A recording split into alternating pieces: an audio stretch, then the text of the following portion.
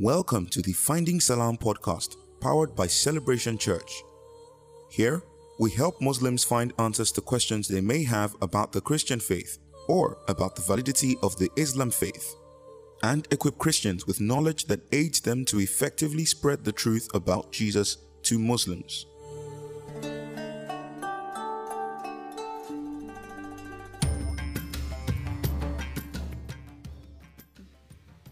Welcome everyone. Hi David. Hello Demilade. So it's awesome to be on this platform with you. We're addressing an interesting topic, today. Very and true. it speaks to, people, when you go about evangelizing or just sharing the gospel, you hear people ask, why does the Bible have so many translations or versions? It's almost like an expected question. So you want to be ready with an answer. Yes. Yeah. So please speak to that. Yes. First of all, the Bible tells us to be ready to give a defense for our faith in 1 Peter 3:15. So this is very fundamental, and I must say this is a very scholarly part of our defense of the gospel. Mm-hmm. I mean, there are a lot of things, there are a lot of areas you go that seem very scholarly. I must say, but it's important to know that when the Muslims say that our Bible has many versions and translations, it's important to know what to say to counter that argument, because we actually have points, historical points. We have points. As I said, it's very scholarly, so we'll be going through a lot of references. I'll be reading you through some references that really address this point. First of all, to the question of multiple translations and multiple versions, I would like to say that if you are talking about versions as in many different versions of the same text, I would blatantly say that is no. The Bible doesn't have many versions. Translations, yes, and we'll get to that. I believe I would address that going forward. But versions, many versions of the same text, no. But translations, yes, and we'll give the why and the reasons to that. So yes. Okay. So the Christian Bible has it like a collection of over 66 texts, chapters, true. From Jewish and even to the Greek. Yes. Right? And each of these texts were written in Hebrew, Aramaic, Greek, and this sometimes adds to the confusion that people have. Oh, are you sure something wasn't lost, or something of that sort? So what does this really mean, for people that are trying to understand this? Okay, basically I said this is very scholarly, so brief historical class. The Bible, as we have it, 66, made up of 66 books. Yes. As you have said. The Old Testament was written in two languages predominantly. Yeah. In fact, two languages, not predominantly, two languages, Aramaic and Hebrew originally. Yes. And the New Testament was written in Greek. So this is where we now have. I just want to read out something. Accurately speaking, there's only one version of the books that make up the Bible.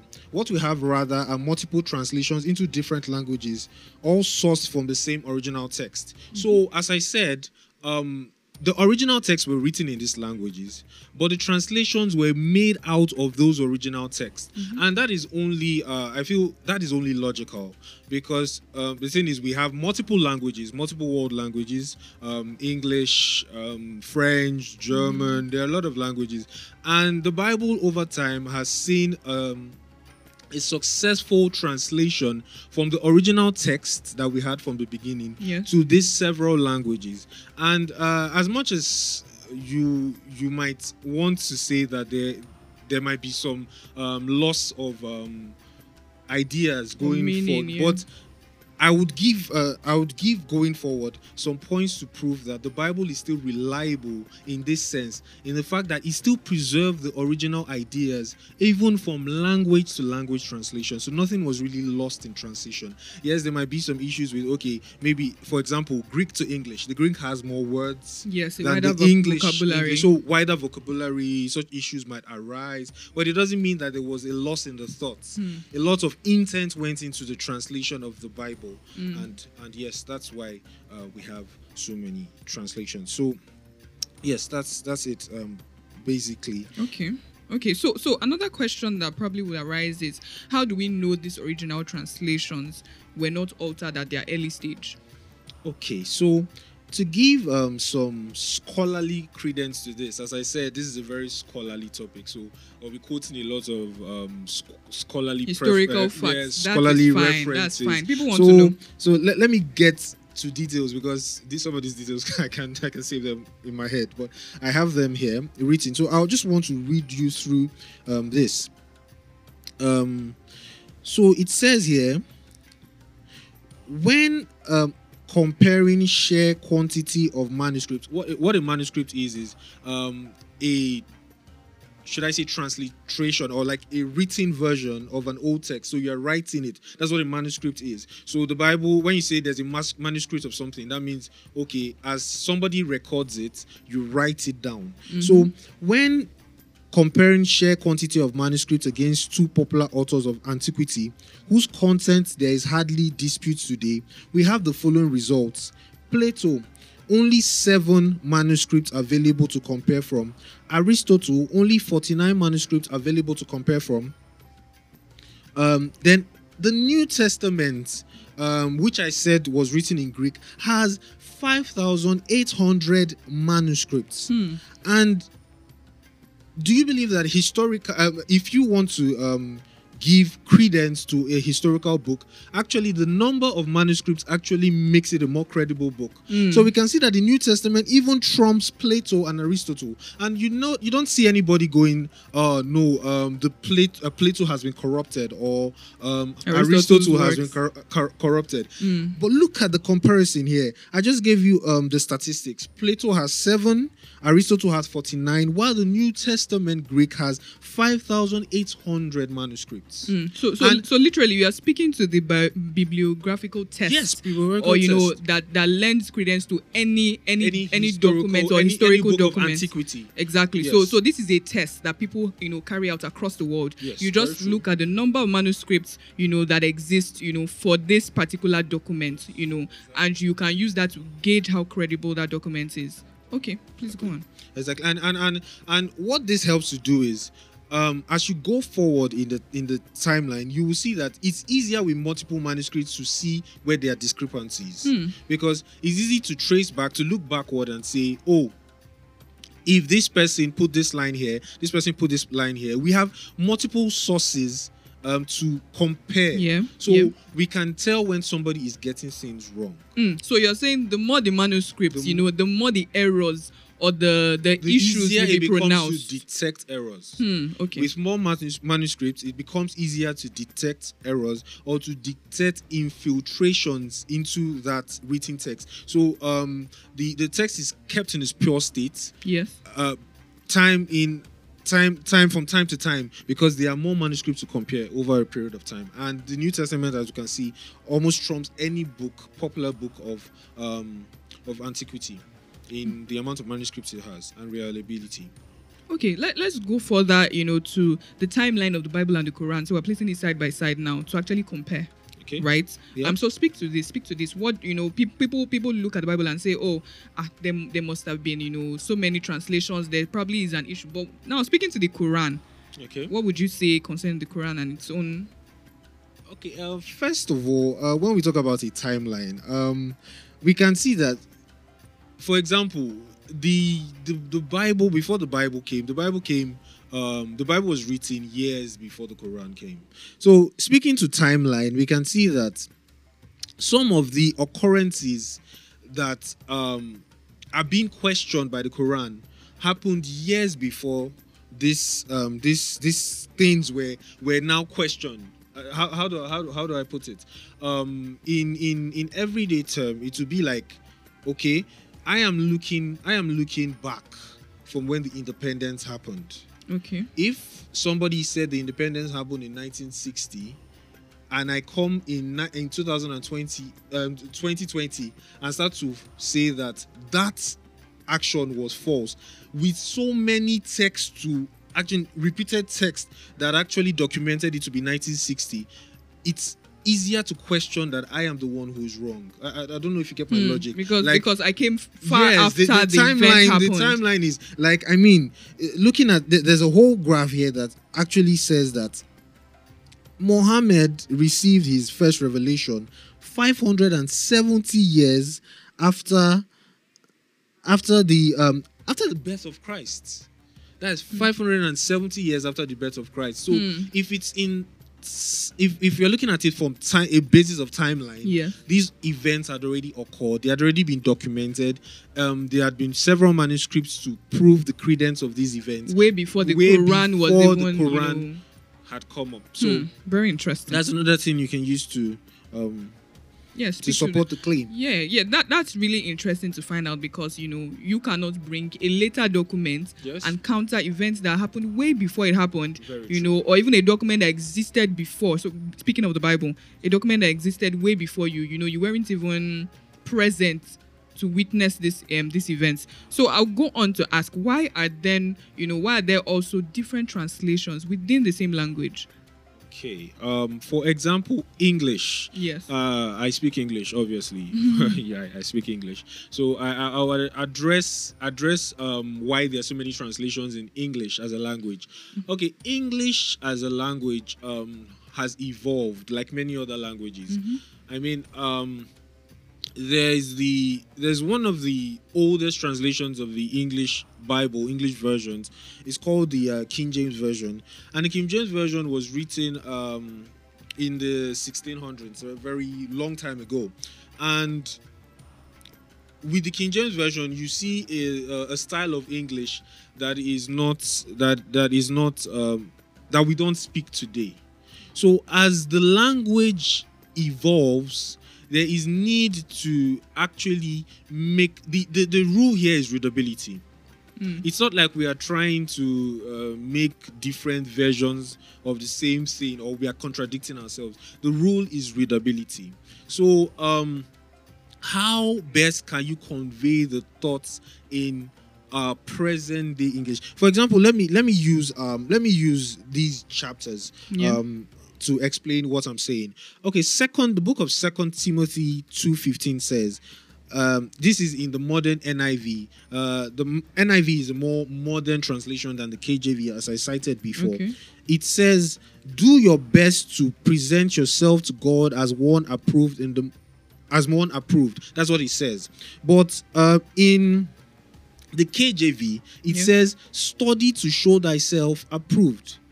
But they're not saying two different things. But you realize that when somebody who spoke Victorian English hears the word study, his mind goes to what the newer version is saying. So they are saying the same thing, but it's differences in the way we now understand English. Like, I won't come to you now and say, if I'm trying to tell you now, for example, Dame Ladi, do your best, I won't say, Dame Ladi, study. That means a different thing to you. It means that you simply just means to read. But I mean, English has evolved, and to make the Bible easy to read, translations have also evolved. And there's another thing that we should pay attention to. Many of the newer translations actually are trying to see a way that they can be more, they can be closer to the older manuscripts. So you can see that there's a lot of intentionality in translations. So it's not like they are just as I said, many more manuscripts, right? So that we can see where there's error. So many of these newer translations try to, as much as possible, look like the older original manuscripts, because as years have gone by, there are also archaeological works to this. Like the Dead Sea Scrolls were discovered. Many other parts and portions, scripts of written text have been found. So we see that we are coming closer to very old manuscripts, which were not there at the time when a version like the King James, for example, was written. So now we have more clarity. Let's put it that way. More clarity in our understanding of the English and the style of language and all of that. So yes, that's yeah. So if I would just sum up, what you've said so far, is that the aim of translations is for the reader to understand. Yes, it's exactly. They are all translated from the original manuscripts. So it's not like, a version is copying another version. No, they are all pulling their meaning from the original manuscript to the everyday language being used right now. Yes. And so yes, as you said, can you speak to the question of the methodology of arriving at an accurate translation? Okay. How can you arrive at an accurate translation? So, people want to know this. People want to know, okay, how do people arrive at an accurate? This is another thing I would have to read out, because, as I said, it's quite scholarly. So if you even have a note, write it down, please. It's quite scholarly. A lot of these are technical scholarly terms. So translation philosophy. Take note of this. Once the manuscript families, I've explained what the manuscript is, are determined for the translation of the Bible, people who translate the Bible, need to decide what translation philosophy they would follow. There are three main philosophies of translation. There are three major philosophies of translation. We have formal equivalence, functional equivalence, and optimal equivalence. I'll just try and explain it the best way I can, these three, so that we can get an understanding of what they are. Formal equivalence. So what the formal equivalence is it focuses on translating word for word. So translations that rely on formal equivalence actually strive to translate word for word. We have the manuscripts. They try their best to translate it so that it's like, you said this in this language, and I'm going to take this in language. But there are barriers to this, actually, because, the Greek, for example, the New Testament was written in Greek. I know for a fact that in the Greek, there are like 4 ways of saying love. We have eros, we have philia, we have agape. But when you bring it down to English, it just says love. So that's what creates the barrier in this type of translation style. So yes, but that is what it is basically. So translations of the Bible that fall under this category are ESV, KJV, and NASB. The NASB is the New American Standard Bible. The KJV is the King James Version. Then the ESV is the English Standard Version of the Bible. Then number 2, functional equivalence. This focuses on thoughts for thoughts. If this might seem like a bias, but I think I actually prefer translations that go with this form of translation, because what you're saying is, okay, this is the intent of the writer. So we're going to take the intent of the writer and try to translate it in our own language. We're not missing the mind of what the person was trying to say. So now this is looking at intent rather than just a word-for-word translation, because it's easy to misconstrue a lot of things if you just take it word for word. Because as I said, 4 meanings of love in Greek, just one word, love, in English. That already creates a sort of barrier. Yes. as it is. But if you focus on the thoughts, what is the thoughts? What's the idea behind what this person is saying? The intent of the writer. What is the intent of the writer? So we have translations that fall under this, NLT and the NIV. Those are examples. Then the third one, the optimal equivalence. The optimal equivalence tries to find the balance between what word for word and thought for thought. So it tries to strike a balance, word for word, thought for thought. So that I've already explained the word for word and thought for thought. So you just know this one is in between. It's trying to balance both. Example is the HCSB, which I think is the Holman Study Bible. I don't know what the C stands for. I can't remember, but yes, that's what it is. Okay. So from what you said so far, we've seen that a lot of work goes into translation. Yes. But the aim remains the same. Yes. That the reader understands. The Bible is going across continents. We're not going to go there and say, oh, you have to learn our language before you can get the message from the Bible. The message being the gospel. Yes. But instead, we will still continue, translating from this original manuscript, and, passing across the intent of the writers of that day to this day. So yes, thank you so much, David. I believe that people listening will be able to make a better decision, or they will better understand why the Bible has so many translations and versions. Thank you so much.